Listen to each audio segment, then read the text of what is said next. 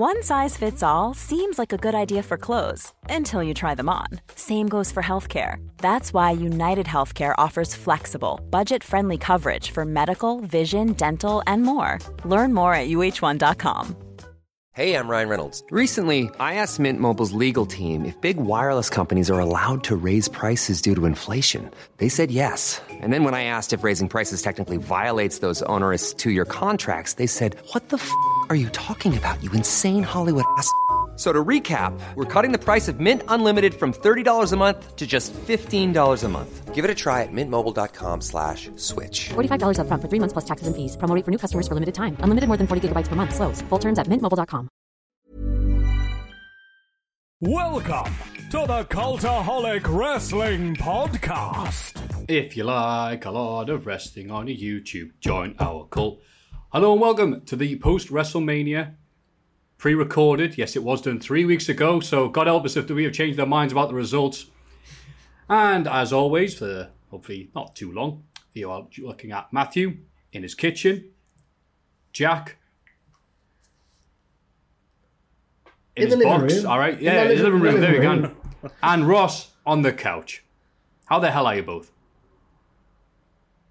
Go on, Ross. There. I'll go first. I'll dive in there. That was my fault. I apologise. Getting there, Matthew, after a hectic weekend of staying up all night and drinking all day and staying up all night and drinking all day. Because I can't sleep, insomnia. It's terrible. How are you, Jack? I've had a bit of an eventful one. I lost my house key today, but then I found it because where have I been? Nowhere. So it was in the house. And just before coming on here to record this podcast, I now can't find my phone. But it'll be around, won't it? Because I've not been anywhere. So yeah, getting a bit sick of this whole lockdown crack now. But yeah, how are you, Matthew? After hearing the woes you've been going through, my issues just pale in comparison, to be honest with you, Jack. So I appreciate you cheering me up there. Yeah.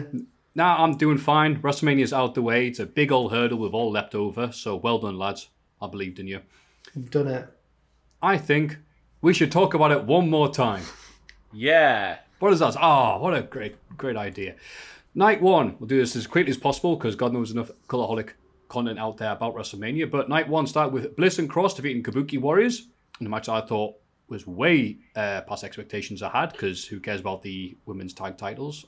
Ross, quick thoughts? I can't remember a single thing from it, Matthew. That was a quick thought. Jack?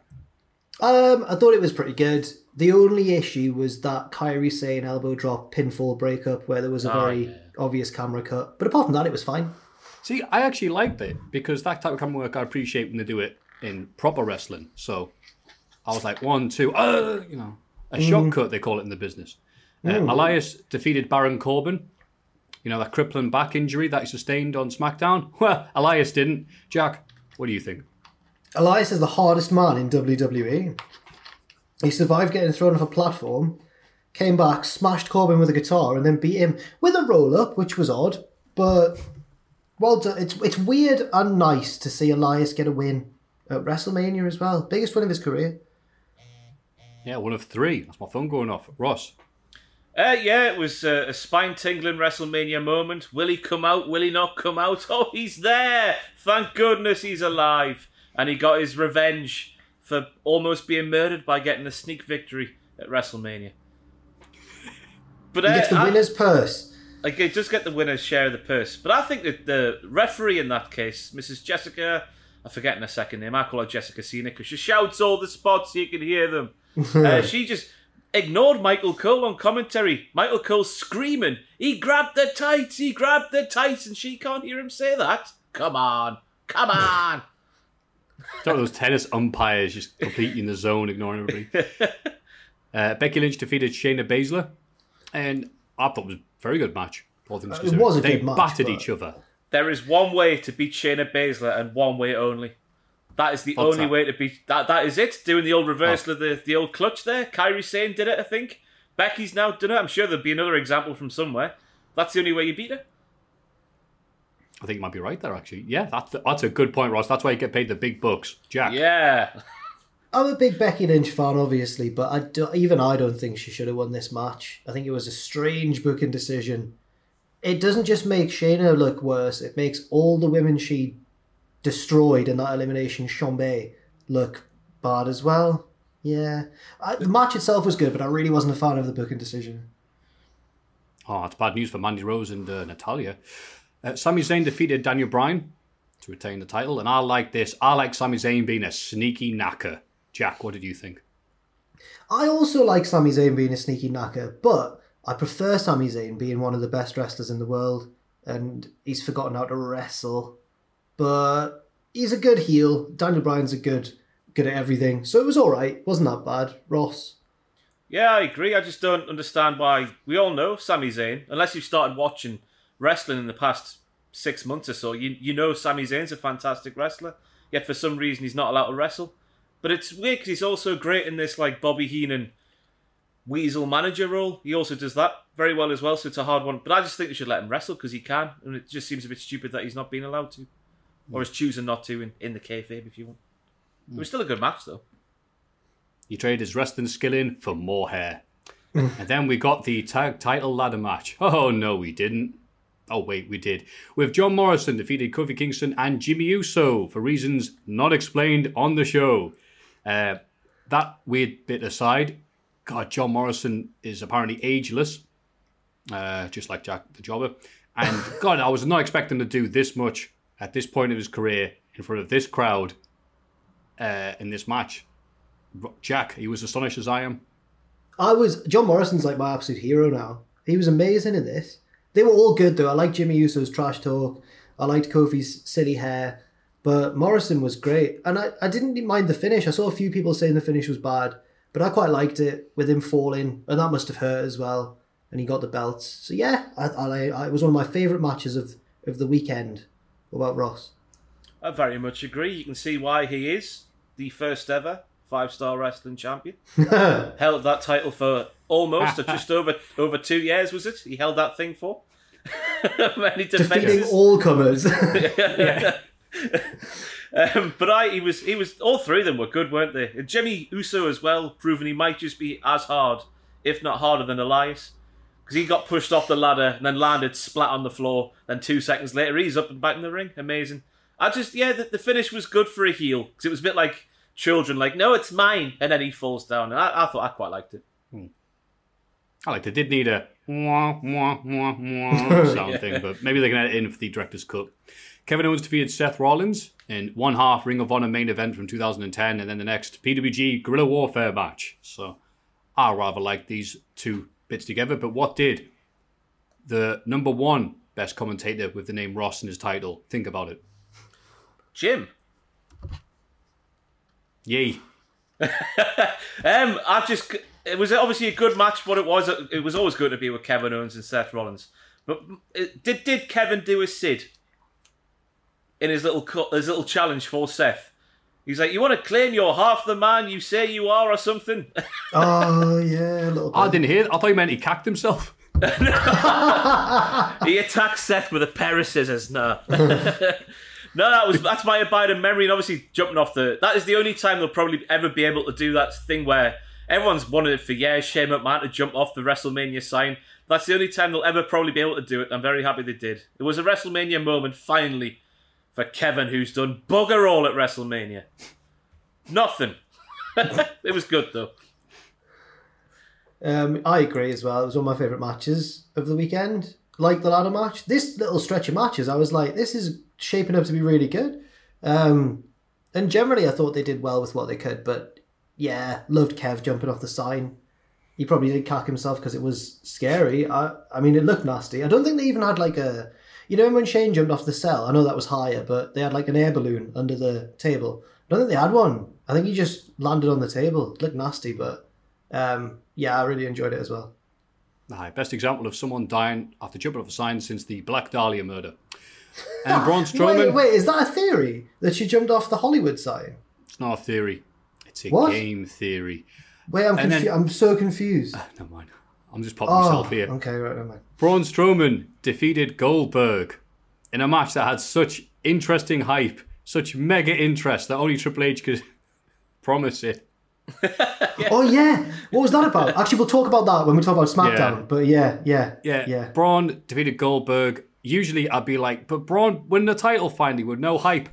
I'll take angry Braun, the indie wrestler hater, beating Goldberg in like 2 minutes, then anything to do with Goldberg involving the title. I'm happy. It's lesser of two evils. But that's just me. Jack the Optimist, what do you think? I'm the same as you, I think. Just I'll take it. Because since this news has come out that Goldberg demanded to beat The Fiend in Saudi Arabia so he can still be a hero to the kids, and then dropped it to Strowman, fine, you know what, fine. I'm not a fan of Bill. I know that Ross has met him and says he's a lovely man, which is nice to hear, but in this instance, I'm glad he lost in seconds. Ross? Very much the same after learning that news. Matthew, apparently, if The Fiend, an evil thing, toppled Goldberg, the kids could no longer believe in this superhero called Goldberg. That was apparently Goldberg's actual reason for lobbying to, well, he used the word lobbying for wanting to beat The Fiend. But yeah, I don't care. Don't care about Braun.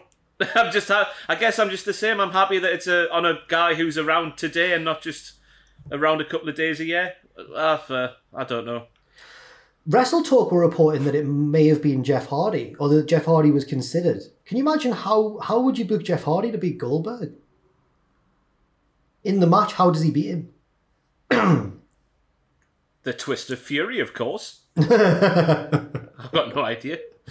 A roll-up with the tights. Just like avoid him for 5 minutes and then schoolboy. Just go to the ring, round the ring like that in a square shape. He gets confused by those. The way that kids still look up. Sorry, what kids are looking up to Goldberg? His kids. There we go. Oh, that's right, Mini Goldberg. No, all of the children in the world look up to Goldberg. All of the children. The way that Jeff Hardy runs as well would make that so funny with his big swoopy arm motion. Yeah. Chase me, Bill. And what could possibly follow the spectacle of Goldberg losing and making millions of kids cry? Oh, I know. The Boneyard match, where Undertaker defeated AJ Styles with the help from Metallica and a straight to sci-fi video channel exclusive film set. Ross, there are many words for this, but I'll let you have most of them. Fantastic. There you go. There's one word. I just thought, obviously, expectations were muddy, I think is the word to use heading into this one. We didn't know what the hell to expect, but every single Undertaker match from here on out needs to be one of these silly post-production, edited, all this malarkey needs to be. And he's just... The only thing I didn't like about this match was the fake punch noises. That's the only thing I didn't like. The rest of it was fantastic. I think that this was like... Someone tweeted me on the night, because I said, like, this is like Undertaker's ultimate fantasy. And someone replied saying, like, 30 years of IOUs and he's cashed them in all in one match. Because he just looked like the most badass man ever. I'm glad it went well. I feel a bit bad for Styles because he's been made to look like such a dick in this whole feud. But, he's dead? Well, now he's dead, so yeah. So he's that's fine. Dick. Doesn't matter. Go out on your back, etc. I want to know how he's going to come back. How's he going to come back? How do you?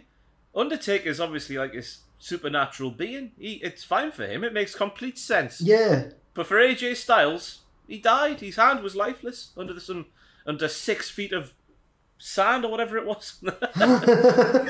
How is he going to come? Is he going to come back with like supernatural powers? Imagine if he just came back as a ghost. What? Put him in a sheet. Oh, what? How are they going? One thing I just hope they don't just have him come back and be a bit rattled. Like there needs to be some kind of change to AJ Styles. Maybe he moves on easy. Bedpan scene, and the thwonk is what wakes him back up and brings him back to life. Who thwonks him? Gallows. Who would thwonk him? I bet there'd be a big old cute to thwonk AJ Styles. Thoughts, Matthew? Give me a second. Yeah, I agree with most of that, especially the thwonking. But the thwonk community. this is the one benefit of the whole thing we find ourselves in, is the fact they had to pre-record this. And whatever plans they had, guaranteed it was going to be anywhere near as good as having pre-recorded, edited Undertaker acting like the John Wayne fantasy he still thinks he is. Fantastic. And I agree, they're going to have him pre-edited every time now, rather than come out, do one choke slam while still wearing his hat. Did you watch the first 15 minutes of that documentary that got coming up about him? About the Undertaker? Nah, there was no Metallica, so... My God, it looks sad. Just like how he struggles to just get around and stuff like that. And it's just, why does he keep coming back? But obviously now they've found a remedy for it, just have him come back all the time. But having live matches, I think, has got to be a thing of the... Watch that, I can't wait for it to come out, the full thing, but the first 15 minutes is really... Sobering's the word when you're looking at Undertaker. I mean, I guess you are thinking, this must be how he is living these days. But then when you actually see it, it's a bit like, poor fella. Oh, I watched the Brawl for All Dark Side of the Ring, and Draws is he seems like a pretty optimistic and upbeat guy, which is great. But it's just quite harrowing seeing him, and then compared to seeing him on screen in the 90s when he's all like, huge and that, and it's just quite sad. But it was an interesting episode though. JR is blatantly livid that Steve Williams got knocked out. It's so funny.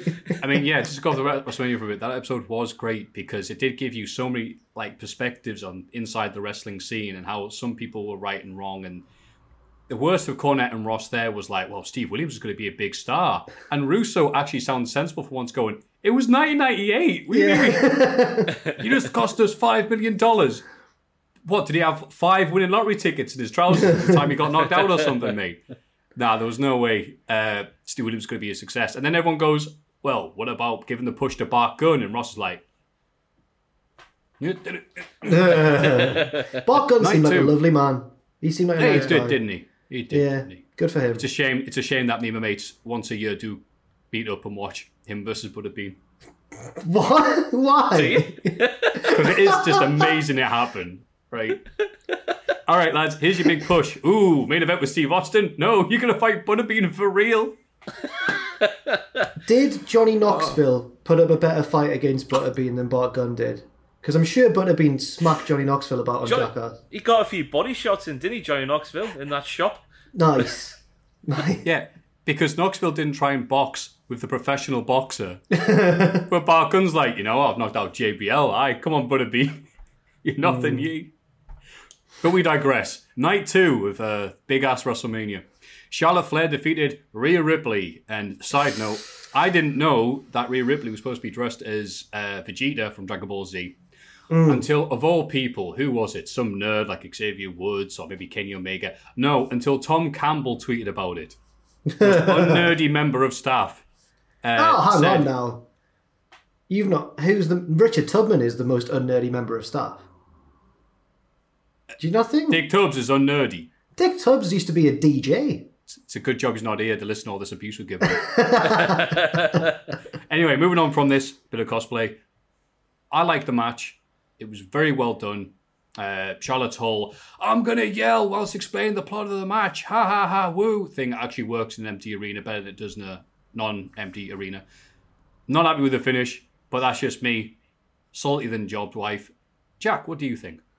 At the time, I hated it. I thought it was a good match. I thought they both did well. It was like Southern wrestling, wasn't it? All the leg work and all the selling.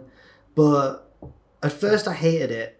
But now, I'm coming around to the idea, as long as Rhea Ripley moves to, I'm assuming SmackDown, not Raw, because Shayna's on Raw. I guess she'll move to SmackDown. Because the idea of Charlotte against, like, Io Shirai and all these members of the NXT women's roster, that's pretty exciting.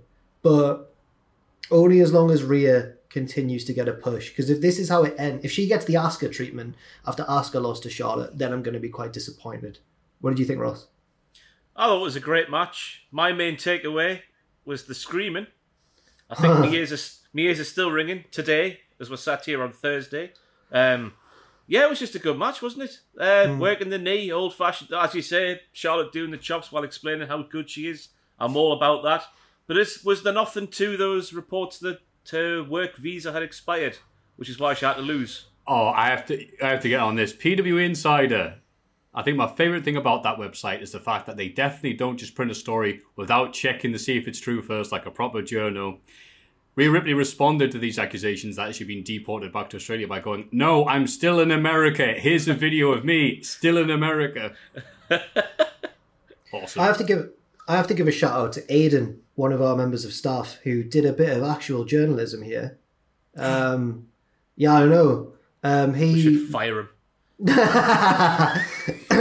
He saw this and he thought, I'm going to fact check this because her going back to Australia seems a bit sudden. So he went on an Instagram story and saw that she was still in the same place as she'd been in a previous Instagram picture. So he's connected the dots there. Well done, Aidan.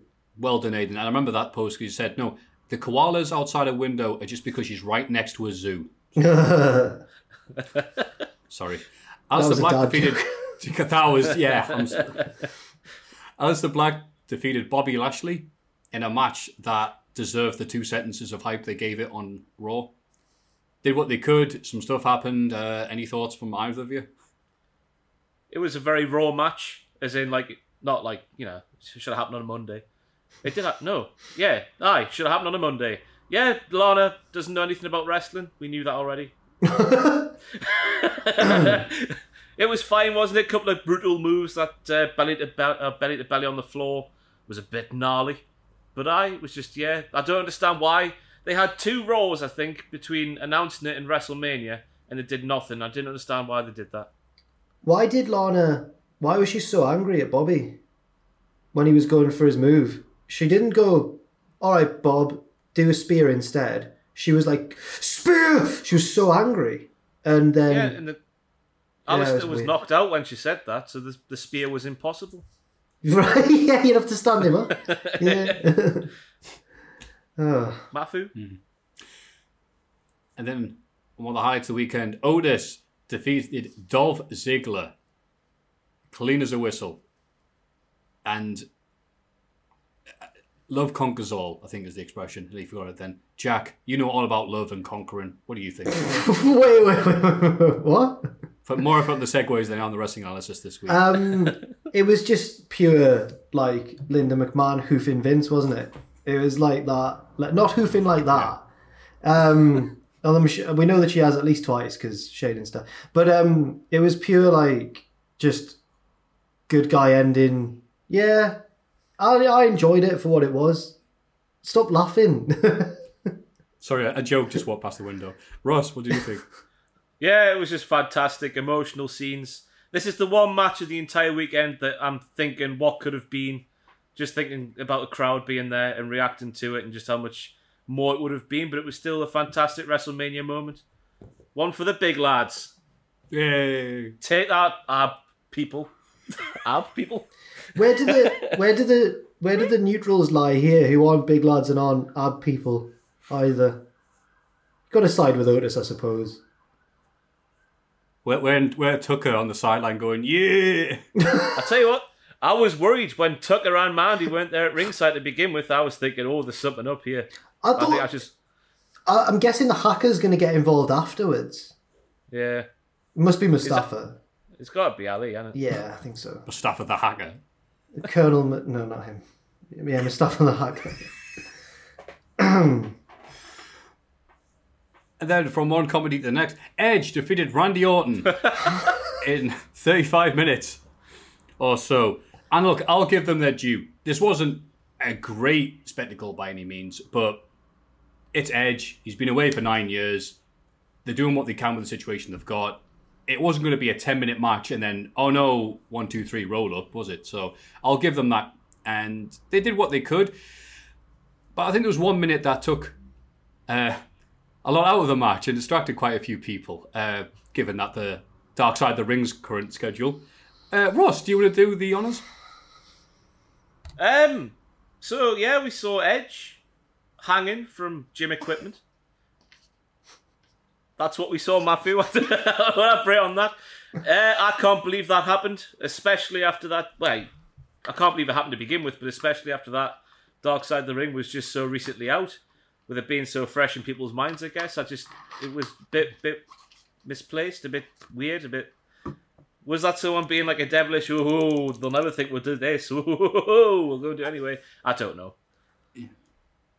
There were so many props they could have used, and they did. Yeah. And they didn't have to do that spot. Not at all. Yeah, it's the most culturally relevant WWE's been in years to the outside world. Couldn't have come at a worse time. Also, a special note, amongst all the violence and cameramen get knocking down to disguise the camera cuts, which I thought was alright, bit of Alfred Hitchcock there, was the random appearance of Thing Number 1 from Cat in the Hat appearing on the giant stickers on one of the big travel boxes that they have. Oh, yeah. What was that? Yeah. I don't know, but Randy was like, I hate you, Edge, I'll get you, I've got more grit than you, ooh. And all you saw was just... Oh, I laughed. No, Profits. Matthew, I've got to tell you what happened there. My headphones, right, are wireless and they're connected to this laptop. But as you said the punchline of your joke there, you went, and it's almost as if Jack's iPhone lost. I was like, what? So I don't know what you said there, but I'm sure it was good. Oh, your laptop talks to you? No, my headphones. And your headphones talk to you? Oh, I'm sorry. And she's saying that my iPhone's lost, which is true. I don't know where it is, so there we go. Oh, I see you got company in these self-isolation times. The Street Profits somehow retained their titles against the mighty 0-1 team of Angel Garza and Austin Theory. Good match, though. Fast pace. I guess. I didn't really care. But we did get one Sting debut. What happened, Ross? Yeah, Bianca Belair came out at the end. Raw debut. Set up for... Well, she's officially on Raw now, isn't she, after this week's Monday Night Spectacular. Little feud with Zelina Vega. Yeah, she's there. Good for her. She didn't win the NXT Championship after so many tries, so I guess you've got to move her on, because how many times can she have a try at the belt without winning? Good. I like Bianca Belair. Very charismatic, very strong. Then Bayley defeated the rest of the women's division on SmackDown to retain the title. I didn't care about this match, but I guess the action was nice. But the division's just teed. I don't care about any of them apart from Naomi, and they're not doing anything with her. But that's just me. Jack, are you a bit more happier? A little bit. I enjoyed this match for what it was. I'm glad it was elimination. I didn't even realise it was elimination until the first elimination. Then I was like, oh, right, we're doing elimination then. But I enjoyed Your microphone just cut out. Are you still here, Jack? Hello? 1, 2, 3. Can you hear hear you me? now, but there was a big gap of silence there. I think that I enjoyed this match for what it was. And I think that Lacey Evans has improved a lot. She seems really good now. Yeah, she's tolerable now. Yeah, and the women's right she hit on, was it Sasha? That was fantastic. That was almost as good as your joke about the women's right that time. And also, what was my last thought as well? Oh, I'm excited for this storyline to carry on, because I think Sasha will turn face, or should, and then maybe win Money in the Bank. But yeah, Ross, how sad were you when Tamina got eliminated? It was a double-edged sword, to be fair, because obviously on one hand they've shown Tamina the respect she deserves, being the most charismatic and best wrestler. They've all ganged up on the person they're aspiring to being to get out of the match. But on the other hand, it's not fair, is it? Okay. It's an elimination match. It's everyone for themselves, and they all gang up on Tamina. Tamina is fantastic. I don't know if you knew this. I did not know that. I'm getting emotional now just speaking about it. Eh? I should watch more Cultaholic. I know as much as you. Yes, that's right. Tamina is fantastic. You heard it here first. By the way, if you want to see all our reactions, both nights are up now on cultaholic.com. Wow, YouTube.com/cultaholic. That's right. That website as well. Yeah, I can't believe it worked. Shouts out to Sam and Owen. It was a weird experience, sitting with flats on our own, just shouting all the way through the night. That was a weird experience. I didn't think it was going to come together, but it somehow has. So all the credit to Sam, Owen and Adam. Yeah. Very good stuff. Lovely. And I hope you're able to explain the noises you made during the next match, a.k.a. the highlight of WrestleMania, a.k.a. maybe my pick for Hall of Fame. We'll see what happens. The Fiend maybe defeated John Cena in the Firefly Funhouse. My God in heaven. I'm interested to see what you two non-subscribers to Cahiers de Cinema have to say about this. Jack, you go first. This was my favourite of the 3 cinematic matches we've seen this week. I thought it was really fun. And I thought Cena was class in it. He was so self-deprecating. When Bray Wyatt sang Nikki Bella's theme tune at him, I think my eyes popped out my head. I was like, you can't do that. The NWO stuff was cool. It was all just great. Ross? I want to ask you both the question, what did we see? What was that? Was it a dream? What did we see? Because I still haven't worked it out in my head what we saw.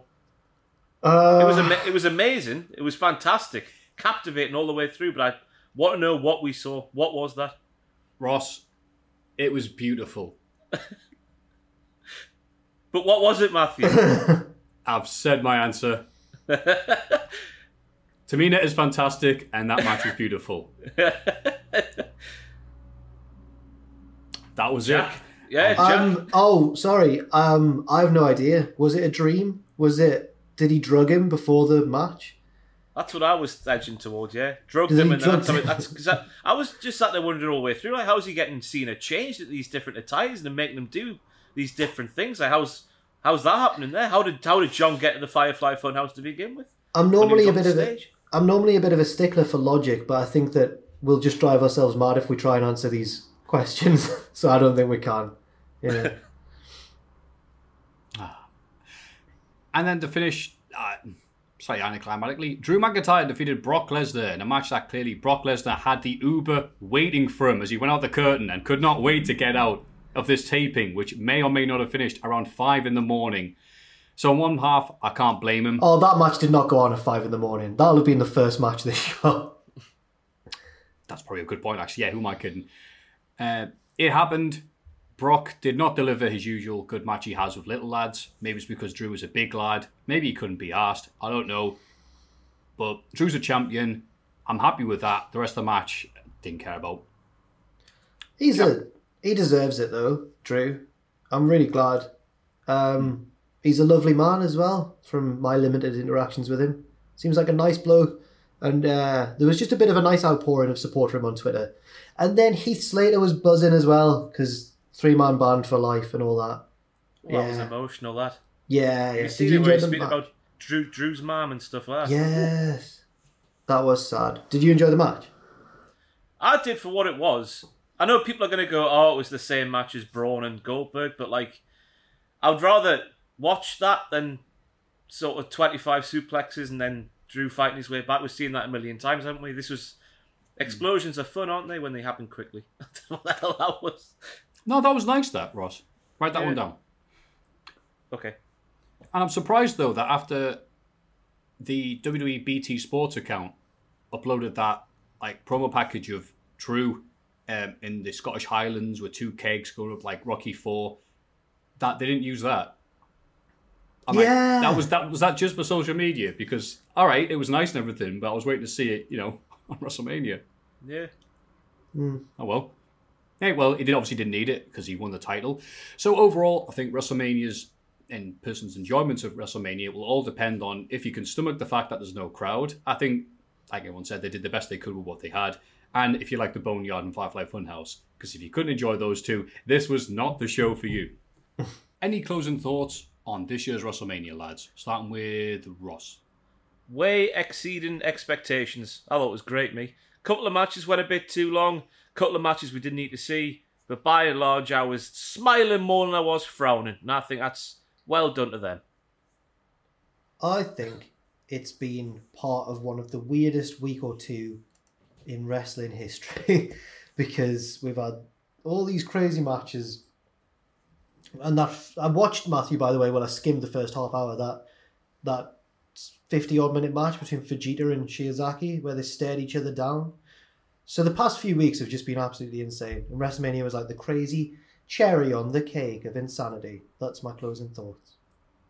Oh, beautiful, Jack. Somewhere WrestleMania 32 is breathing a sigh of relief that is no longer the weirdest WrestleMania of all time. Even with the cereal boxes, Saiyans, and Zack Ryder winning a singles title. Everybody get excited for the Cultaholic Hall of Fame! And now it's time for everyone's favourite segment, the Hall of Fame. And in condescending order from last week, Don Lewis from Tiger King, 11%. Well said, yeah. No, down there, in the tiger belly. Fountains of Wayne. Maybe Stacey, allegedly, sorry. She did it. Fountains of Wayne, Stacey's mom, in brackets, has been fed to the tiger, 18%. But first, by a country mile, look at that. Retail workers of the UK and Ireland, 70%. Yes. We're in it together, comrades.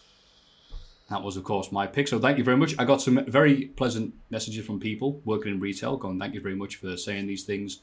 Daft stuff like Cultaholic is getting people through these very trying times. And The Little in Benwell is doing very well. And they don't let me steal that much stuff. So thank you very much for everybody. And I'm glad that we're all thinking about the retail workers during this time. So after that lovely victory by myself, I will go first this week. And I could try being nice again and be like, oh, all the single parents having to realise how much fun having kids is. Now you have to deal with them 24/7. But sod it. Let's break it up and sort out like I'm kissing ass. I'm going to put the Firefly Funhouse in. Now, I'm sorry if that was one of your two ones, but again, I love this. And I was not expecting to see this experimental disaster into avant-garde. Apparently orchestrated by Jeremy Borash, who was instrumental in getting the final deletion in Impact. And it's funny, now that they've just got rid of Matt Hardy, now they're doing this crazy stuff. Yeah. Just to spite him, I guess. And they're also doing the Brody Lee Vince McMahon jokes better than Brody Lee's currently doing in AEW as well. Which is like, yeah. So many birds with one stone. I loved it. Big fan of anyone that enjoys that type of work. That very pretentious, but that's half the fun of it.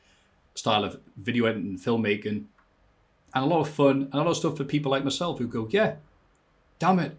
Bray Wyatt should have won at WrestleMania 30. He should have hit Bray with a chair and then they had the whole series rather than just him winning clean. And it was, God, I'll probably rant about another hour and a half on it, so I'll just shut up and move on. But that is my pick. Ross, what is your pick this week? I don't know if I need to come up with one on the fly, because I was originally going to go for John Cena. After I read the reports that apparently a lot of what we saw in that match was down to John. Apparently they had something sorted out, and then John was like, no, this will be better. And then they went and did what he was suggesting. So I was going to go for John Cena for that reason, but is that too similar? I'm happy to change if it is. What's your second pick? My second pick, I've got no idea. I'll have to come back after Jack. Jack, what's your first pick? Mad Kurt, Matthew. Mad Kurt is my pick. Because, and I'm not saying I'm on his side or I'm on the side of the people he was winding up massively on Twitter this week, but it was entertaining. So Mad Kurt is a UK indie wrestler whose gimmick is, can you summarise it, Matthew? Git. Yeah, he's just an arsehole. But an entertaining one. And then, because he's quite sort of slightly built, when someone like Eddie Kingston or Dan Maloney batters him, it's really entertaining. And he's kind of torn British wrestling Twitter apart this week. And it's been so hilarious. And I'm not saying I'm on anyone's side, but Mad Kurt was the instigator, so I'm nominating him for the Hall of Fame. So I've missed this, Jack. So why don't you fill us in? Oh, what have you actually missed this week? You've not missed this. I'm really trying to avoid Twitter this week. There's one thing I want to be doing in my spare time when I'm stuck in my house is not being on Twitter all the time. So what did Mad Kurt do? So Ashton Smith of NXT UK, he did a tweet saying like, WrestleMania 37 in Hollywood next year. Come on, head down. Let's get this. Blah, blah, blah. Mad Kurt retweeted it and put, ha. It's Matthew's little giggle there. Mad Kurt retweeted it and put, ha, which is just awful. Then what happened? Then Pete Dunne replied saying, not the way. Oh. Because Pete Dunne's like the defender of British wrestling. I'm a big fan of Pete Dunne. I think he's class, but my God. So Pete Dunne replied saying, not the way. And then if you click on likes on Pete Dunne's reply, you see like obviously all the NXT UK, like Tyler Bates liked it and all that stuff. They've clearly like, it's like what happened to, what was he called? Sizem. It's like what happened to Justin Sizem, but Mad Kurt's so funny. Ashton Smith replied to Mad Kurt saying, I don't know you well enough for you to make fun of me. And Mad Kurt replied saying, I'm Mad Kurt. And then this has kicked off this whole thing on Twitter where people have been like just ripping into NXT UK, which is a shame for those involved. But I don't know who this guy is, Matthew. Do you know Snowboy on Twitter? I do. What did he do? He did, you know those things that WWE have been doing, like there's like a grid of 9 matches. It's like pick 3. Like only 3 can stay. He did an NXT UK one. Pick 3. 5 of them are Wolfgang, 2 are Joe Coffey. all in different poses. And obviously there's like Americans in the reply saying stuff like, don't know who some of these guys are, because it's the same, but it's like the same guy.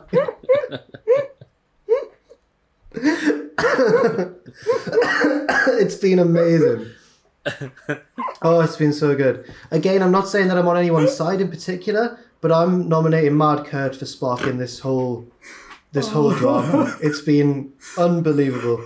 And it's nice for there to be a British wrestling Twitter drama that I'm not like invested or involved in, so I've really enjoyed it quite a lot. So Mad Kurt is mine. Yeah. Well, hopefully you heard Jack's explanation after for me talking over it.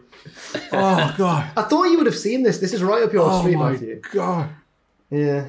I love these crossovers. And again, try to explain to people, because not everyone gets this, like, what's funny about it. But, it's, you know, the fact that Ashton Smith is like, come on, lads, let's get it. And Mad Kurt just goes, haha. Come on, lads, I'll be working security at WrestleMania. NXT UK's not giving it around in a year. Anyway, Look, sorry. I'm not saying, I digress. The worst bit of Matthew's coming out now. Sorry, Ashton I'm not Smith, saying that I ahead. advocate the bullying of wrestlers who are very hard-working and stuff, but it led to some funny tweets like, yeah. That's all that matters. Okay, Ross, please say something. Unless Mad Kurt was your second pick. No, well, it might as well be. I'm going to go for Ashton Smith. I think. I don't think you know him well enough to mock him, Ross. I'm not mocking him. I'm putting him forward for the Hall of Fame for having aspirations of making the WrestleMania 37 card. Why not? Why not? You never all got know. a dream. Someone's got to be on the card. Oh, God. Why not Ashton Smith? I feel bad for nominating Mad Kurt now. The bully. No, this will be it. This will finally sort This out is the main what event. the audience actually pays attention to. Is This it just is the the main WWE event. stuff? Is it the British drama stuff? Why is everyone laughing at NXT UK? It's a great brand stuff. I might have to sign up just to patreon.com/cultaholic just to vote for Mad Kurt this week. But don't take my word for it. That's your best segue, that was amazingly smooth. Thank you. But that is really just good. my opinion. Of course, the Firefly House was an amazing thing, as long as they don't do it again and ruin it. Ashton Smith, also a good thing that shouldn't be ruined. And Mad Kurt, who they'll make statues of when he's dead. Maybe they won't wait that long. Please, please, please go to cultaholic.com/Patreon. Nearly. I should have just shut up after Jack said you did such a good thing. Patreon.com/cultaholic to cast your votes for one of those fabulous picks for our Hall of Fame. Not the way. This week in the wrestling. It's this bloody week in the wrestling. What could possibly follow that amazing segment? Oh, I know. This week in wrestling. SmackDown. Oh, there we go. I'll put that cold bucket of water will put that fire out. SmackDown came before WrestleMania, so it seems weird to talk about it now. But the three SmackDown tag title teams brawl. Miz and Morrison stand tall. They don't explain that Miz wasn't going to be the Mania match, and we'll do a final assessment of this at the end. Roman is officially pulled from the match, and Strowman is put in. That's it. That's how they did it. And then Ziggler wrestles Tucker and zigzags him on the steps for a DQ. And then a mysterious hacker plays a video exposing Ziggler and Sonya as heelish allies who work together to keep Otis and Mandy apart.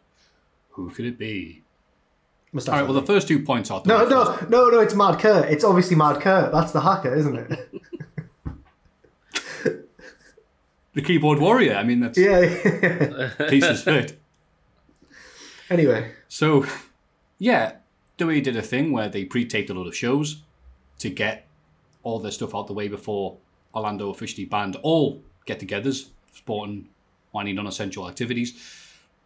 So they pre-taped a lot of stuff, and I was on the assumption that WWE did have the ability to shove in a final thing at the end saying, oh no, Roman's out, or whatever, or do that video that they promised about Braun coming in. And apparently, no, it isn't that easy. I think I said on Facebook, it's not as easy as a final last-minute edit of an A-level media studies project. It is a bit harder to put these in than I thought. Or maybe WWE just being dicks. Your mileage may vary. But that was it. Really, that's all the thoughts I have on it, unless Ross has anything to say. Yeah, I just thought if they could have had Michael Cole going, and now Braun will be in, they could have put and here's why, as well. That was my only thing. Again, we don't know when stuff's recording, when deadlines are and stuff like that, so you can't be too hard on them, I guess.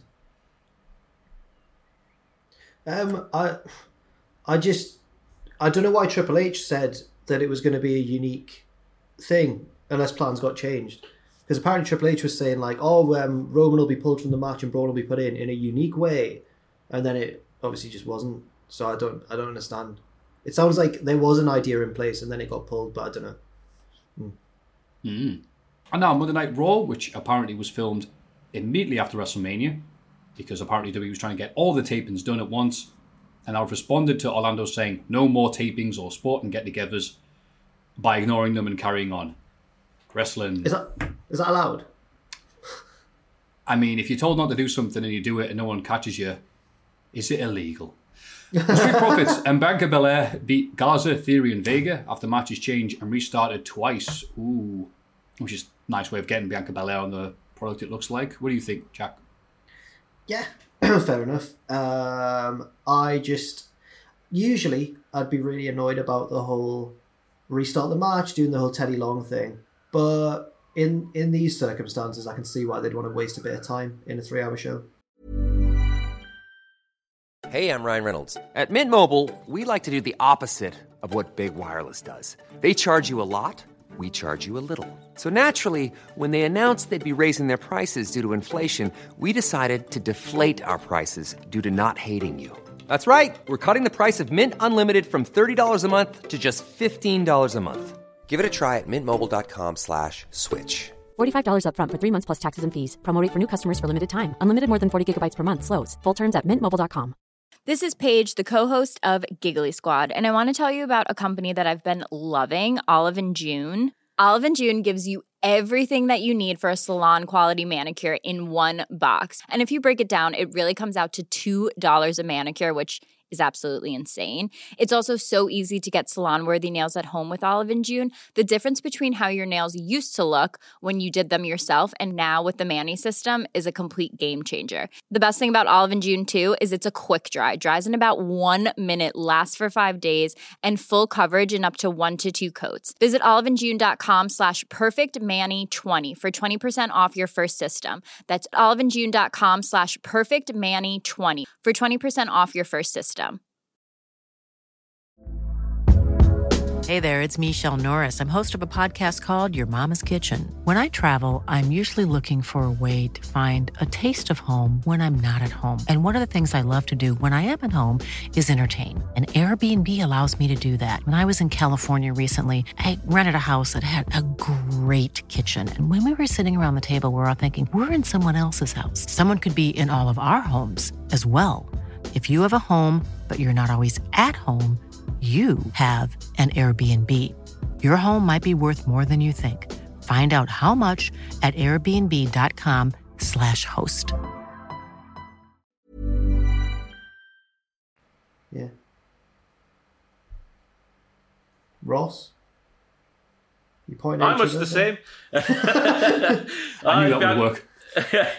Yeah, it was good wrestling, wasn't it? It's just, yeah, it's good. I don't know what more you say about that. Yeah, good stuff. Go on, good luck to you all. There we go. Yeah. Speaking of, I thought try and do finger point instead of just Ross. Person who will speak next. Alistair Black and Apollo Crews go half an hour. That's right, 30 minutes out of nowhere. But that's nice for that Apollo Crews lad who's just signed with the company. Ross, what do you think? My main thing was Tom Phillips' excitement. I was thinking, where's that come from? Based on what we've seen for the past 5 years of Apollo Crews in WWE. He is a good wrestler. There's nothing for me to get behind character-wise, so wow, you can do a moonsault off your feet. Whoa, why? Oh. But the most staggering thing during that match was the commentary table, which disappeared. It just went away for some reason. Obviously, you can see it in the background of shot. And it just disappeared for some reason, and they didn't think to fix that, so God knows what happened there. But it was a good match all the same. Well done to Apollo. Good luck. Good luck to him.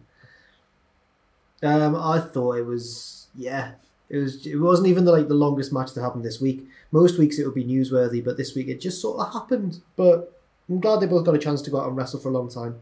I think I know how Tom Phillips kept all that energy, Ross. Every time they showed an advert for 5-hour energy, Tom Phillips would take one. Comes a lot of them this weekend. And he'd need it because Nia Jax is back and she squashes Deonna Purrazzo, butchered that name. Her opponent to celebrate. Deonna Purrazzo, the right. virtuoso. Yeah, her. Yeah. Yeah, let's move on. Nia. We unlock a special secret WrestleMania post-show match. Ooh. We need to speak about Nia a bit more, don't we? Because she's been a bit sassy. They were doing a five-way. They were doing a five-way call. There was her, there was Renee, there was Paige, there was Alexa. two more. Yeah, the two more people that I can't remember. And she was saying how Nia Jax was saying how she had to go to management to complain because somebody kept hurting Alexa Bliss in the ring during their matches, and nobody could work out who she was speaking about. Ronda Rousey. Yeah, it was Ronda Rousey. Yeah. Oh. I can hear your bloody thing in the background. That's why I laughed. Yeah, that was me.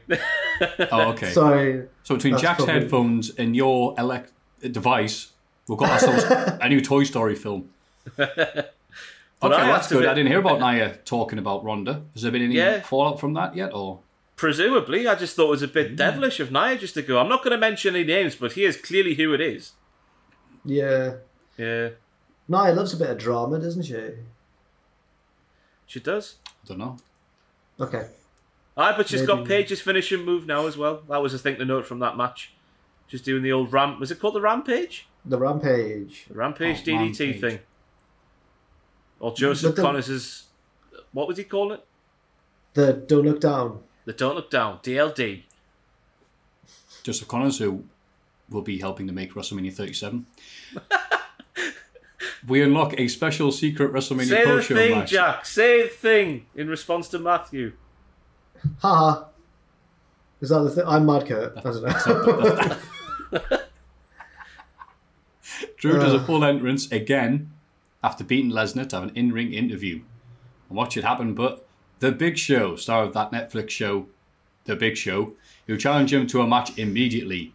Hey, give it its proper title. The Big Show Show. I've watched 1.5 episodes of that, and I'm never going to get that time back. It is the worst, the worst thing I've ever seen. I can't believe The Big Show put his name to that show. It is I don't know if it's intended for kids. I presume it is, but it's a different level. It is unbelievably bad. Your dad's The Big Show? The only bit of it I've seen is someone cut a bit out on Twitter and went, right, this is the only bit I need to see. And it's like someone saying, well, I'm not just a washed-up wrestler, you know. I did do films. And it cuts to him doing a screen test, and it's him with a big hat and glasses goes, hello, I'm Elton John. Yeah. Next. Can I keep the hat? And it's like, okay, that's all I needed to see. Thanks, lads. Thank you, person who put that on Twitter. The Big Show's making a sandwich, but he's singing a song while he's making the sandwich, and he's like, oh, it's Daddy's sandwich. I put the... It's just so cringy and bad, and he walks into another room, and then someone's there, he turns the light on, they go, ah! And he goes, oh! And he tips his sandwich on the floor. It's that kind of stuff. It's just horrible. Because I was watching it thinking, I'm determined, I'm going to get to the bit where Rikishi and Mark Henry and Mick Foley are singing Backstreet Boys. I'm determined to make it there. I couldn't make it there. I had to give up. And you're the optimist of the group, so that's fine. If you want to watch it, that's your opinion. That's your fault. Don't come to us, I think. Well, not off them, sorry. But the point was, Drew retained against Big Show, that some reviewers gave high marks online because they said there was high drama because we were legit scared they would put the title on Big Show. Excuse me, it's true. It's just true, isn't it? It was an alright match, to be fair, Big Show. Yeah. I thought it was alright for what it was. It was just a bit... Sorry, continue. Oh, there was a scary near fall with the chokeslam. I thought he was going to win at that point. But sorry, what are you saying? I just thought it was weird how this wasn't framed as being on Raw, because it was like Raw after Mania 101, wasn't it? Like, new champion comes out for a promo, impromptu challenge, let's have a defense. It's like, that's what happens on Raw after Manias, normally. Ross, it's because Tom Phillips and the other one could talk about, wow, no one has ever won a title at WWE, and then less than 30 minutes after they've won it, someone has challenged them for the title that they just won. And every I know actually went, are we just trying to forget WrestleMania 9 didn't happen? Yeah. Don't know what they were going for, don't care. Didn't watch Raw on Monday or Tuesday for that matter, because I just watched 2 days of WrestleMania, so I only watched this morning, and it was as good as you guys said. So let's move on to AEW. who also shouldn't be running events, but kind of are. I don't know, it's a bit weird. Anyone found out the location yet? Because it's a secret, isn't it? They haven't told anybody. The one from last week was found out, but I don't know if they've moved to a new one. It's like the "We Will Not Divide Us" flag. I don't know if I want to stooge them out and say where it was, though. God. You break the news on this podcast. Who said it? It was reported. It was reported in the Observer or something. Oh, so I can probably say it. Yeah. It was reportedly... PW Insider said it was in Sydney. Yeah. I read that it was last week's was in QT Marshall's gym facility in Georgia, the state, not the country. To Mary Ketspire's barn. Yeah, that's right. He's just booting the outside of it. And next week we'll be on Dana White Island. The Isle of Wight? Hello. No, I'm not going to. Yes, it's me, the mayor. Well, he was making jokes about me having erections on his live stream of WrestleMania, so I'm allowed to have a go. Wow, he's not beat that joke in the ground enough. Well, everyone still loves it, apparently, so there we go. Sorry. No. Hey, whenever we get to that sweet, sweet cloud here. Hikaru Shida beats Britt Baker in an unintentionally brutal match after Britt's nose got busted open. And this match was the best match I've seen from Britt Baker on AEW so far. I was very impressed, even without the nose bleeding everywhere. Jack, what were you about to say? Were you at that? Yeah, me and you both went to that Fight Club Pro with the Death House special ring. Yes. Jimmy Havoc and Clint Margera and all them diving off. So I'm fine with death matches, right? But if there's one thing that makes me go, ugh, it's nosebleeds. So this match was a struggle for me to watch. It was awful. It was so grim. It was so grim. But she did really well improvising and looking really scary and sick and, twisted. I think Britt Baker's doing fantastic recently. Good for her. Ross? Yeah, I didn't get her as a baby face, but since she's turned heel, she's got better and better and better. And yeah, that was the best match that I've seen from her ever, I think. One thing. Ross, have you noticed this, right? Twice now she's done it that I've noticed recently. Hikaru Shida, she whips her opponent into the ropes and then immediately does a dropkick and misses. Like, before they've even had a chance to hook the top rope and stop their momentum. She whips them. Watch out for it. That, no. I will now. Watch out for that. It's jarring. Shades of the great Pacitti in South Shields. He's popped the boys. No one's going to get it. Oh, yeah, that wasn't on the... well, never mind. Lance Archer and Bray Lee win squash matches. And then Best Friends beat Omega and Nakazawa in a match over who were the better Best Friends. It was over the name, wasn't it? Yeah. Yeah, sorry. It was over the rights to the name, yeah. Oh. Yeah. Yeah, that Best happened. Friends won. I thought it was an alright, kind of like half comedy, half serious match that would have been like, whatever. Jericho and Tony Schiavone on commentary made this show. It was alright at best, and then these two just going at each other.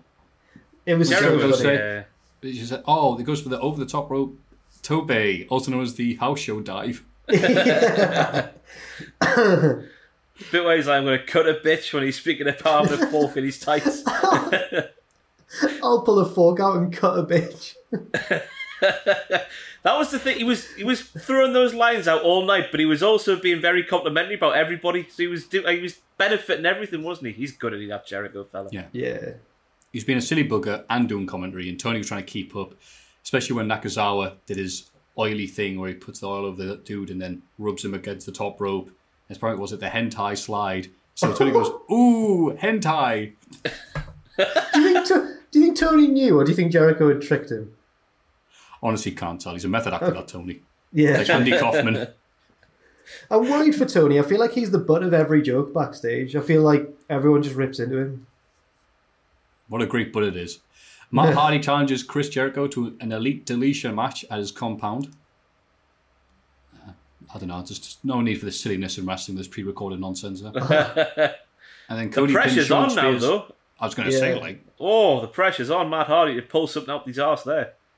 Did he mean to say Santina, though? That's the question. I don't think it matters. And then Cody pinned Sean Spears with a figure four. Yes, that's right. In the TNT Championship tournament, which was way better than the previous match. And I enjoyed it, even with the tables and stuff. It was weird seeing him get pinned. I've only ever seen the get pinned with the figure 4 when he's like, I'm completely knackered and spent. I can't possibly. And this one Passed was like, out from the pain. no, I'm in pain. He was just doing this. It was weird. Yeah. It's like a turtle. Yeah. Jack, what do you think? I liked the match, and I liked the Death Valley driver over the top rope through the table and all that. But yeah, the finish wasn't for me. If he'd passed out, that would have made more sense. But poor Sean, he's lost again to the man he can never be. That's Cody Rhodes, by the way. Thank you, Jack. Ross? Yeah, very much the same. Weird finish. I thought it was a good matchup until the weird finish. It was like, yeah, how do you not? He was in that much pain, he didn't realise he was getting pinned, even though Aubrey was there good. 1, 2, 3. Bit weird. Yeah, bit weird. But good all the same. And on the other channel, NXT. They're pre-recorded Io Shirai winning a ladder match.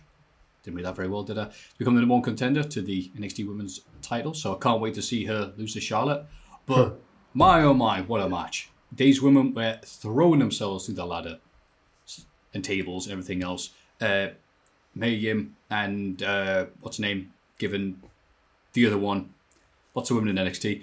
Giving them the powerbomb chokeslam combo off the top rope. That's the important bit, not me forgetting the names. Yeah. Tegan Knox, I hope she's alright. Because she went through a ladder. Because of that dirty Dakota Kai.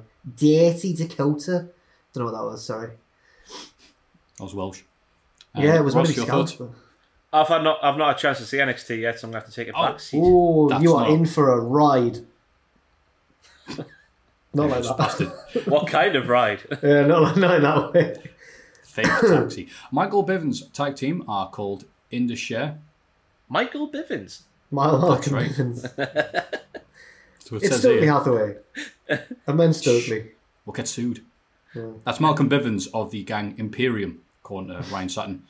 And they squash Everrise, the tag team formerly known as 3.0 from Chikara. I used to love It was nice them. to see them. Yeah. They'll do their defense chant clap thing, but this was just about making Indus Share, probably not pronouncing that. They seem to say Hindus Share on commentary, but I'm not sure if that's just Moro. Maybe I've spelt it wrong, I don't know. Anyway. Maybe. We'll blame Moro. Yes. What did you think of the... Let's talk about the main event, because God. Because God. If you didn't see it, after a very long week of crazy things, Gargano vs. Champions, the last straw, and finally tears wrestling Twitter apart. I have not... lots of tearing apart on wrestling Twitter this week. But I did not go on wrestling Twitter to see what the result was. But I know just me. After the Firefly Funhouse and the Boneyard match, and after 2 days of WrestleMania and Raw and everything else, I was just not ready or not wanting to watch another cinematic match. Especially not one that had none of the coolness factors, none of the Metallica music cues or druids or Crazy Elton. It took itself very seriously, didn't it? Right. It was just taking it to itself too seriously as a match in a ring. Just shot like, ooh, God, I wish I was doing something else other than wrestling, Kevin Dunn. And I did like the ending, but these matches really have become self-parody. The fact is, we're going to have a finish after doing 35 minutes of whatever we want. And if I was doing a parody of Gargano vs. Champion, it would probably look exactly like this match. Yeah, there was the hand bit. That's one of the bits that people have isolated on Twitter to laugh at. When Gargano reaches for Ciampa's hand and Ciampa goes, no, and pulls his hand away. Apparently you can hear the drone when the drone shot on top of the lorry. Apparently you can hear like me, which is weird. But yeah, I don't know. Vanguard 1 making a cameo. Yeah. Yeah, but it ended and it did like, finally Ciampa's like, Gargano, my friend. And he's like, I'm only kidding. And then his last kicked him in the balls and they left together. Yeah, and apparently, if you look closely, you can see Killer Cross and Scarlett Bordeaux watching on from a car. Yeah, I've seen that bit, yeah. Yeah, so that could be a mixed tag feud in the future. I suppose. If you can listen quietly, when you can't hear it because the drone drowns it out. But you can hear Killer Cross honk his horn going, hurry up, man, McDonald's will be shut soon. So, lots of wrestling this week. I think I'm full for a bit. It's one of the reasons I've avoided wrestling Twitter, just because I don't care about wrestling. If you give me a few days and I'll come back to it, all right? But yeah. I think that's all the wrestling that happened this week. Unless something's... Going once. No. Going twice. Yeah, definitely. And that's the end of the segment. Let's have a rummage in our mail bags. And now it's time to have a look in our little old mailbag. Number 1. Hi guys, hope you're safe. Enjoying day 2748 of quarantine. I've lost count, to be honest. I get what you mean, pal. My question is in regards to Meltzer's comments during and after Randy/Edge match. Insert if it was in AEW or Tokyo Dome, it would be good joke. Well, there you go. While I agreed that the match was too long, I didn't feel the need to be an asshole about it and make disparaging comments about it. I'm going to stop there. What did Meltzer say? I got We no assume idea. he was very negative about it. Okay. Right. Do you think About which match, sorry? Edge and Orton? Oh, he compared it to Chinese water torture. Chinese what? He cut out? Water torture. Oh my god. It's a bit extreme, isn't it? Yeah. Yeah, that's not very fair. Chinese water tortures in the last 30 minutes. Do you think that WWE sometimes gets unfairly treated, or the criticism by journalists and fans is blown out of proportion just because they're WWE, while companies like AEW get more free pass for their decisions? Cheer, guys. Sebastian from Poland. Oh, thank you very much for that. There's a lot of stuff to unravel there. Honestly, the weird bit about Meltzer is he's both a news source and a reviewer. So, because he's such an established source of news, people for years, and apparently even 2020 people still do, treat it like, oh, if Meltzer said this match was 3 stars, then that's news. It is officially like Hulk Hogan has joined the NWO, and that match was 2 stars. Like, those things to some people are still like concrete. So that's one thing. Do you think we get unfairly treated? It's all subjective. I get criticism for saying I like AEW and not liking WWE that much at the minute, but 6 months ago AEW wasn't very good, and WWE was probably all right in the better of the two. So it's all subjective. You can like what you like. I'm rambling. Ross, say something. It's the whole tribalism thing. Because just from a personal point of view, like I when I do my reviews, I try to be like, oh, if that's good on one show, it's good. If it's good on another show, it's good. If it's bad on one show, it's bad. Bad there, it's bad. But I get called an AEW shill and stuff like that. So it's this whole tribalism. I don't get it, the whole tribalism stuff. But if Meltzer didn't like it, that's fair enough. If Meltzer did like it, good for him. But yeah, I don't know. WWE just get an unfair... especially reading Brian Alvarez's Twitter during WrestleMania, I was thinking, how pal? Yeah. Oh, come on. Come off it. Come on. Yeah. I think WWE do, because if you're top of the food chain, like the big company, the be all and end all, you do get that no matter what field you're in. So I guess WWE do get it because they are the biggest name in the game, aren't they? So I don't know. But you just if something's bad and you don't like it, just say that. If it's good, doesn't matter what company it's for, just stick by that. That's what I reckon. Yeah. Jack? I think that sometimes it seems like two of the same thing have happened in AEW and WWE, and then WWE gets criticised for it and AEW doesn't. But I think when that happens, people isolate those incidents when really it's because AEW generally, in my opinion, have been better at long-term storytelling. So when certain things are built to, it pays off in a better way than if WWE did it, because they aren't as invested in long-term storytelling. But on the whole, I think, yeah, it's all subjective, isn't it? Yeah, that's my answer. Oh, and I don't mean to call him out, but there was a lad, I'm going to now, there was a lad on our Cultaholic Facebook fan page who was just when Matthew was speaking about people taking Meltzer's word as objective truth. A lot of people do that with Cornette now as well, for some reason. Yeah. And one lad was saying, like, when was the last great Young Bucks match? When was the last great Kenny Omega match? And people were saying, probably that tag match, pal, the really, really good one from the last pay-per-view. And he was saying the only good one in that match was Hangman Page, who could be a star if he was marketed well, which is exactly just Cornette's opinion. He's just parroting Cornette's opinion. Yeah, I agree with what Jack says. I wasn't sure if you finished there, mate, or you might cut off. Yeah, I am. Okay, cool. Yeah, it is weird nowadays. Obviously, you can read the Meltzers and the Cornettes and the Alvarezes and the other world, and even, by God, the Brandon Strouds if you're that way inclined. But it is weird when people go online and go, well, this, and I go, you're just parroting. You didn't come up with this. No. I definitely get, this was an outlaw wrestling mud show, man. They're like, you're 15, you don't even know what that means. It's bizarre to see. And you have to also appreciate, of course, Meltzer and other people may be more inclined to say nice things about AEW. They actually treat journalists, or wrestling journalists, whatever, with respect and give people like Meltzer comps so they can go and say nice things, because lots of other things do that in the world, like media, music, other sporting events, and it's been all right. It's only WWE that goes, damn it, we'll have to sign a journalism and make him say what we want him to say. So, Ryan, Big Rydog Million. I wasn't going to say the name, but if you want to say that's fine. Yeah, Ryan. 2, Dearest and Rarest, Mr. Mafu, Regal Ross, and Juxtaposed Jack. My new best friend, the Iron Sheik, won't shut up about Hulk Hogan.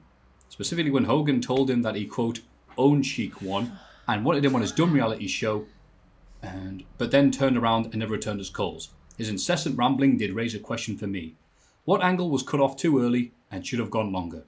One that immediately springs to mind is Shawn Michaels and that jabroni Hulk Hogan. Love to hear your thoughts. You guys have continued to publish great content in these trying times, and it's always therapeutic to put on my headphones and listen to said content, especially because my roommate screams whenever he talks. Thanks. That's from Will D in the Berkshires. Thanks, Will D. Thanks, Will. T.O.P. Some people have Cornette quote in the ears. Some people have the Iron Sheik. It's all subjective. So, what feuds have been cut off before they should have carried on? I mean, other than the Ashton Smith Mad Kurt feud, there's nothing I can think of right now. Unless I'll let Ross answer first. I haven't got an answer. I can't think of one. All I get out of my head is Corbin versus Ziggler, that feud that went on for 25 million years, which is the exact opposite to the question being asked. Jack? I'll go for Cena versus Roman Reigns. Do you remember that? Because Cena and Reigns had a blow-off match at like No Mercy or something, when blatantly that could have been a WrestleMania main event, and I don't understand what happened there. I don't really get it. So that's mine. Mine is Cena versus Roman Reigns. Was that more to do with Cena's schedule getting less and less? Yeah, and but it's like the only time they get the chance to do it. Well, so they should have. Well, they should have done it again. I'm sorry. They had that thing, didn't they, where Cena raised his hand? Yes, that they did. was the end. Yeah. Yeah. Weird. Very weird. I'll go for Daniel Bryan's heel turn. That was cut short way too soon. I thought there was a lot more miles to get out of that. You know what? That's such a good answer. I will agree with that one. I can't think of anything. Fuse will cut off. I'm sure I'll think some later on, but whatever. Question number 3. Diddle high, diddle low. Hello, lads. So the other day, I was catching up with AEW when I hear 5-star Wrestling Hall of Famer Jake Hager's theme song and immediately realised how I absolutely hated it with all my heart. And not in a way that I think it's just a bad song, but more in a way that made me want to listen to Brie Mode on loop just to cleanse it. I know it might not be as bad as I make it out to be, but that's how I feel. Anyway, my question is there anything in wrestling, move, song, superstar, which for whatever reason you hated unreasonably? Cheers, lads.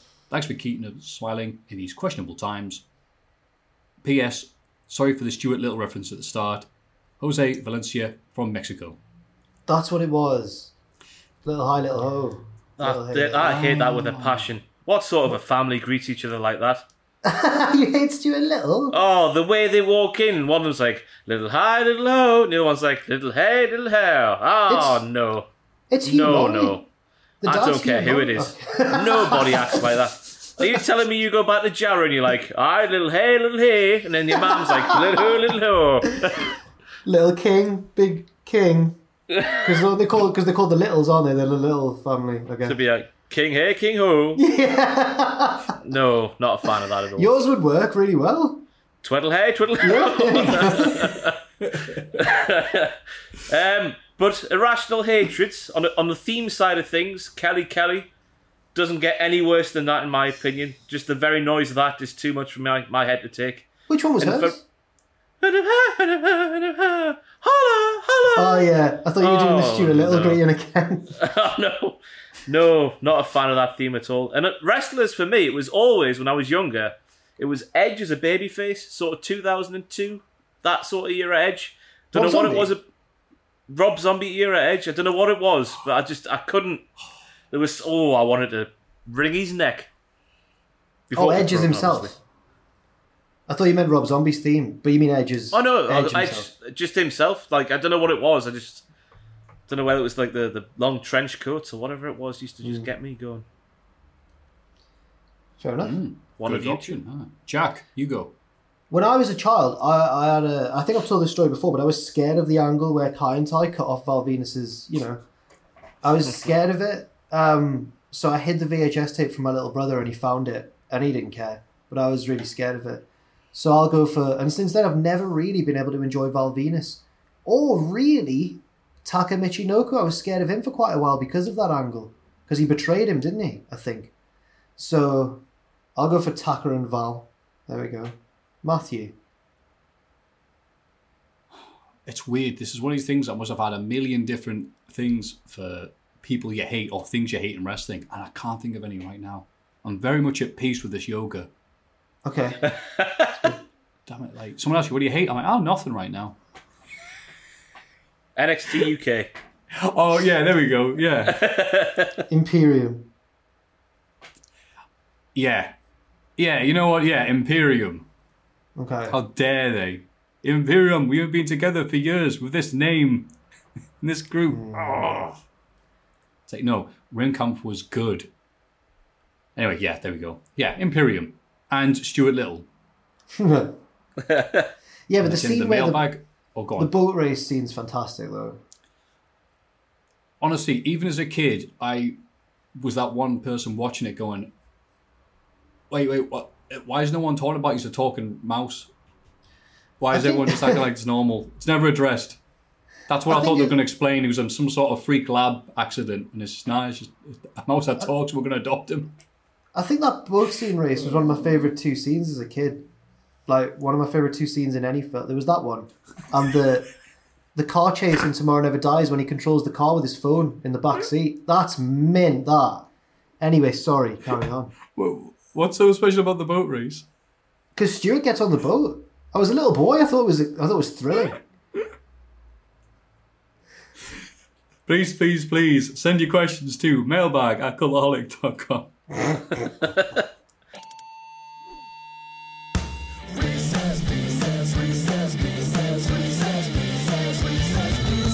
now it's time for the ever controversial Reese's Pieces, the segment we regret coming up with. All right, fellas, thanks for all the videos. Definitely a lift in the time of isolation, and the podcast is always a great listen. So thanks for keeping it running in these circumstances. For a Reese's Pieces suggestion, I thought I'd ask you to pick between some classic comparable matches. Fastest thought, first as always. They've timed it this time. That's nice, thank you. All right, so we'll go round. Jack, Ross, Matthew. I think that works. That's how it looks on our Discord. Number 1, HBK versus Taker at WrestleMania 25, or HBK versus Taker at WrestleMania 26. I'm going to go for 26 because of the build and the story and everything. 25. 25 easy. Right. Don't even compare as matches. 2, TLC 1 at SummerSlam 2000 or TLC 2 at WrestleMania X7. I can't really remember the SummerSlam one very well, so I'll go for the Mania one. X7. X7 is the one I'll stick with, even though I saw SummerSlam 2000 years later and went, crap's all over that. But WrestleMania X7 is the one I saw first. Okada versus Omega 1 from Wrestle Kingdom 11 or Okada versus Omega 4 at Dominion 2. Oh, Dominion 2 out of 3 falls. The first one. Is the first one the one that went an hour? No, that was the second one. That's okay. Not on this. Yeah, one of them. Cool. I'll go 2 out of 3 falls because it's rare you hear a crowd that loud the entire match. So, hell of an event, hell of a show. Foley versus Orton from Backlash 04 or Foley versus Edge from WrestleMania 22. Oh. The Edge one because of the fire spot.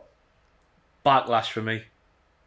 Edge and fire. Because as someone pointed out, I forget who it was, maybe it was Pachidi, so I don't know. But they did that. All Foley had to do was land backwards. Edge is the one who had to spear and go face first into fire. So I've never really thought about it until last week. Ospreay versus... Well done, Edge. Ospreay versus Takagi. Oh, God. Is that how you pronounce it? Takagi. Shingo. Shingo. Right. I don't know who the hell's that? All right. Yeah, Shingo. Who calls him his surname? Anyway, Ospreay versus Shingo. Best of Super Juniors final 2019. or Ospreay versus Kushida versus 2017? Oh, the Shingo one for me. I've only seen the latter, so I'll go with that one. I don't think I select either of them, so I'll pick both. I'll go for Ospreay versus Kushida in the final of the What Culture Pro Wrestling World Cup. No, the Prestige ruined that. How dare the Prestige get involved? Trashing that $1 million trophy. Well, we discussed it before. I swear I've discussed it with other people. Was it the alleged allegations, shall we say, that people in that company were kind of wanting Ospreay to win, and they were trying to hint at, hey, New Japan, have you changed your mind? And New Japan were like, are you kidding? No. I don't know anything about Kishida's this. winning this. I wasn't involved on that level. No, Yeah. I don't know. Oh yeah. What am I talking about? No, yeah. You've got that.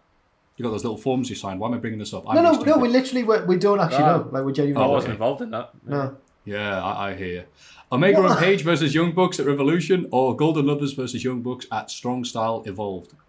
The AEW one was amazing. Loved it. Revolution, yeah. I'm going to go Strong Style Evolved. Big fan of the Golden Lovers. Gargano versus Ciampa Unsanctioned at TakeOver New Orleans, or Gargano versus Almas at TakeOver Philadelphia. Ooh. The Ciampa one, but just New Orleans, yeah. Yeah, I'm going to go with that one as well. But I don't want to see it ever again. There's a subtle hint NXT. Bret Hart versus Bulldog at SummerSlam 92, or Bret versus Owen Steel Cage at SummerSlam 94. Oh, the 92 one, Wembley. 92. Yeah, 92. Come on. Whether you want to or not. Daniel Bryan versus John Cena at SummerSlam 2013, or Daniel Bryan versus Kofi Kingston at WrestleMania 35. The Kofi one just for the moment. It was really good. Yeah, Kofi. Yeah, I'll go with Kofi because Bryan had already been champion by that point anyway, so it was a big moment, wasn't a huge moment. Kofi's was a huge moment. Men's Royal Rumble 2020 or Royal Rumble 92. Oh! Right. I'm gonna get some heat for saying this, but I'm not as big a fan of the I'm not as big a fan of the 92 one as a lot of people are. So I'm gonna go for the 2020 one, unfortunately. As good as this year's was, I'm going 92 just because of Bobby Heenan mainly. Nothing's touching Rumble 92 for me, I'm sorry. And Jack, how can you say that? I mean, did Meltzer already say that opinion on Twitter this week or not? What are you talking about, Matthew? No. I remember rewatching them all for a list once, and I genuinely enjoyed the 1990 one a lot better than the 92 one. The 1990 one's my favourite old school Rumble. It's a good one. But you're wrong. Cactus Jack versus Triple H, Hell in a Cell, or Mankind versus Undertaker, Hell in a Cell? Even though it's not really a match, the King of the Ring one. Yeah, King of the Ring. No, I'm going with Cactus Jack versus Triple H because that's the show that my dad had to ring me up before school and go, yeah. Did you hear the news? What? Well, Cactus Jack put his career on the line, so he's got to beat Triple H. He goes, son, I'm really sorry to tell you this, he lost. And there's Finley Martin, isn't it? Finley Martin, who was like, he lied to the fans. And then he came back 3 weeks later, WrestleMania 2000, and Finley Martin would remind you every single month in Boston that he lied. Anyway, here we are. Asuka versus Ember Moon at TakeOver Brooklyn 3, or Bayley versus Sasha at TakeOver Brooklyn 1. Oh, Bayley versus Sasha. Yeah, Bayley Sasha. Yeah. Is that still the best women's match of this like Revolution era? Might be the best women's match ever. I've not seen many of the big legendary Japanese ones though. Only one I can think of was Asuka versus Nia Jax, where they had that like 1 month run where they booked Nia Jax exactly as he should have been, and they had this really good match at, I believe it was Elimination Chamber. Do you know what I'm talking about? No. Not off the top of my head, it was Vader versus Sting. It was Vader versus Sting, however you say it in English. Remade. Loved it. Right. I'm rambling. Dean Ambrose versus Kevin Owens at Royal Rumble 2016, or Dean Ambrose versus Triple H Roadblock 2016. The last man standing match with Owens was fun, that one. Yeah, the Royal Rumble with the chairs, the tower of chairs that look like it hurt. Nah, I've got a soft spot for the Ambrose versus Triple H match, so I'll say that one. Trish versus Lita Raw main event, or Sasha versus Charlotte Falls Count Anywhere match Raw main event. Oh, I like that Sasha Charlotte one with the finish over the crowd barrier. Yes, that one. Was that where someone lost in their hometown? No, I don't. I think Sasha won. Did she? I'll go with Trish later. Okay. Yeah, I'll go with that one. Flair versus Steamboat at Clash of Champions 6 or Randy Savage versus Steamboat at WrestleMania 3. Me. I've never seen Flair versus Steamboat. I need to watch that match. So I've got to go for WrestleMania 3, but only by default. Yeah, default for me as well. 3. I love the Flair versus Steamboat series, even if it didn't draw. Yeah, love that match. And Bret Hart versus HBK Iron Man match or Lesnar versus Angle Iron Man match. Oh, Lesnar versus Angle all day. Lesnar and Angle's his man. Yeah. Yeah. Hart versus Shawn Michaels Iron Man sucks, kids. Volta versus Bate at NXT UK TakeOver Cardiff or Volta versus Pete Dunne at NXT TakeOver New York. Oh, that's really tricky. I'm just going to go for Pete Dunne and Walter, I think. That one was class. Cardiff, hands down for me. Yeah, Cardiff was amazing. And WrestleMania... Not the way. WrestleMania 30 Triple Threat main event or WrestleMania 20 Triple Threat main event? 20's a better match, but 30's a better moment. Yeah, the moment of 30. Yeah, 30. They can still show the main event from WrestleMania 30, so that's my answer. The Shield versus Evolution at Extreme Rules 2014 or The Shield versus Wyatt Family Elimination Chamber 2014? The Wyatt Family one was better, I think. Yeah, same. Wyatt Family. Yeah. Styles versus Nakamura at Wrestle Kingdom 10 or Styles versus Cena at Rumble 2017? Oh, I can't decide. I'll go for the Wrestle Kingdom one because it was their last match in Japan and then everything changed. End of an era. I'll go for Rumble 2017 because it was Cena's best match. I'll go Rumble because I didn't watch Wrestle Kingdom 10. And if I did, I don't remember it. Thanks again for all the entertainment. It has definitely helped me get through some hard times in the past. Thank you very much for saying that. And that's Pete. Thank you, Pete. Cheers, Pete. If you have any sensible Reese's Pieces or some daft ones as well, depending on how slim of a week it's been, please send them to mailbag@cultaholic.com. It's Cultaholics. Big question. Wow. What a great podcast it's been. What a long podcast. What a long, tedious podcast it's been. And the big question this week, is cinematic wrestling the future of WWE? Oh. Ooh. Cinematic wrestling meaning more like Firefly Funhouse, Boneyard, and Ciampa vs. Gargano Part 39. Not The Rundown or Cena Weevil. Ross, any thoughts on this? I'm worried. Because as we've seen with WWE in the recent past, they see something they like and then they do it until nobody can like it anymore. So my worry is they've seen the reaction, the good half of the reaction at least, to both of these matches, and they're going to think, oh, we need to do more of this. Whereas no, it should be once or twice a year. That's all you need. So that's my worry. They're going to just go too far, too fast, and just kill it before it's got off the floor and going. So yeah, it's a bit of a worry. I think it's the new fandangoing, is what cinematic wrestling is. I think that they'll probably, like as Ross says, they'll probably hammer it for a bit. It might even be looked back upon as a bit of an era, a bit of a weird era. I think we're about to enter into a really weird time, even when fans come back. I think it's going to be very strange. But I don't think... I put out a tweet the other night saying, like, do you think in about 50 years' time we'll look back on real live wrestling as barbaric and unnecessary? And some people got a bit cross at my suggestion of that. But I think that it'll be a bit of a phase and then maybe it'll fade away again. Matthew? What Ross said, less is more. I am them all for trying it again, but as a special occasions only thing. So, by that I mean, of course, who does it benefit the most? The Undertaker. You know, that's what we want to see. I want to see silly CGI Undertaker going, you thought you could mess with me? And all this sort of stuff. And they can CGI when he falls over, or they can put him on ropes and string him up like El Cid and have him rocking and rolling. Yeah, I like that idea. Every week, Lord, no. Every month, no. But for the Undertaker appearances, or when the Saudis ask for Yokozuna and they can CGI recreate them like Tupac live on stage, then yeah, I can see a bright future for cinematic wrestling. Do you think it should? Sorry. Or do you think there'll be like a Legends division, like they have in football, like Legends matches, where they get all the old lads in, do a Legends Rumble? Fantastic. I like that idea. Yeah. I like it. Yeah, technology progressing there. We can have the Saudis come out great. We want Andre versus Bruno, Ricochet versus Gorgeous George. Yeah, the works, lad. The works. Ricochet versus Gorgeous George. Only classic matchup. Only happening on Dana White Island.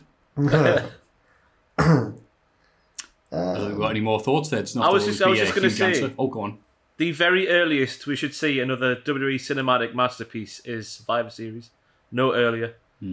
Undertaker's 30th anniversary. Well, 30, yeah, you know what I mean.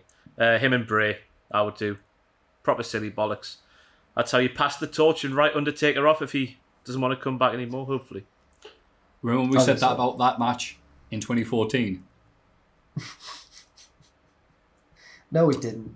Someone did. And any closing thoughts on that, Jack?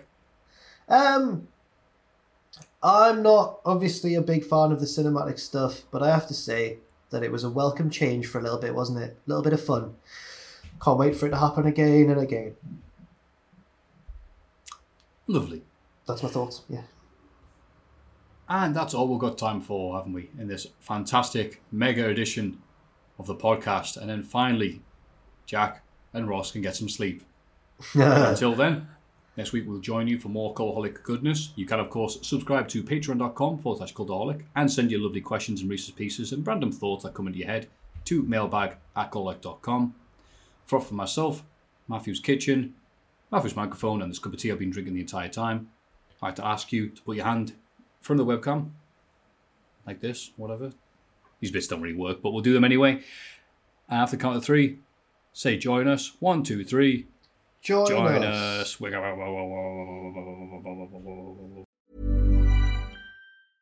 Even when we're on a budget, we still deserve nice things. Quince is a place to scoop up stunning high-end goods for 50 to 80% less than similar brands. They have buttery soft cashmere sweaters starting at $50, luxurious Italian leather bags, and so much more. Plus, Quince only works with factories that use safe, ethical, and responsible manufacturing. Get the high-end goods you'll love without the high price tag with Quince. Go to quince.com/style for free shipping and 365-day returns. Hi, I'm Daniel, founder of Pretty Litter. Cats and cat owners deserve better than any old-fashioned litter. That's why I teamed up with scientists and veterinarians to create Pretty Litter. Its innovative crystal formula has superior odor control and weighs up to 80% less than clay litter. Pretty Litter even monitors health by changing colors to help detect early signs of potential illness. It's the world's smartest kitty litter. Go to prettylitter.com and use code ACAST for 20% off your first order and a free cat toy. Terms and conditions apply. See site for details. For all the wrestling headlines in just 10 minutes, search Cultaholic Wrestling News on Apple, Spotify, or wherever you get your podcasts from.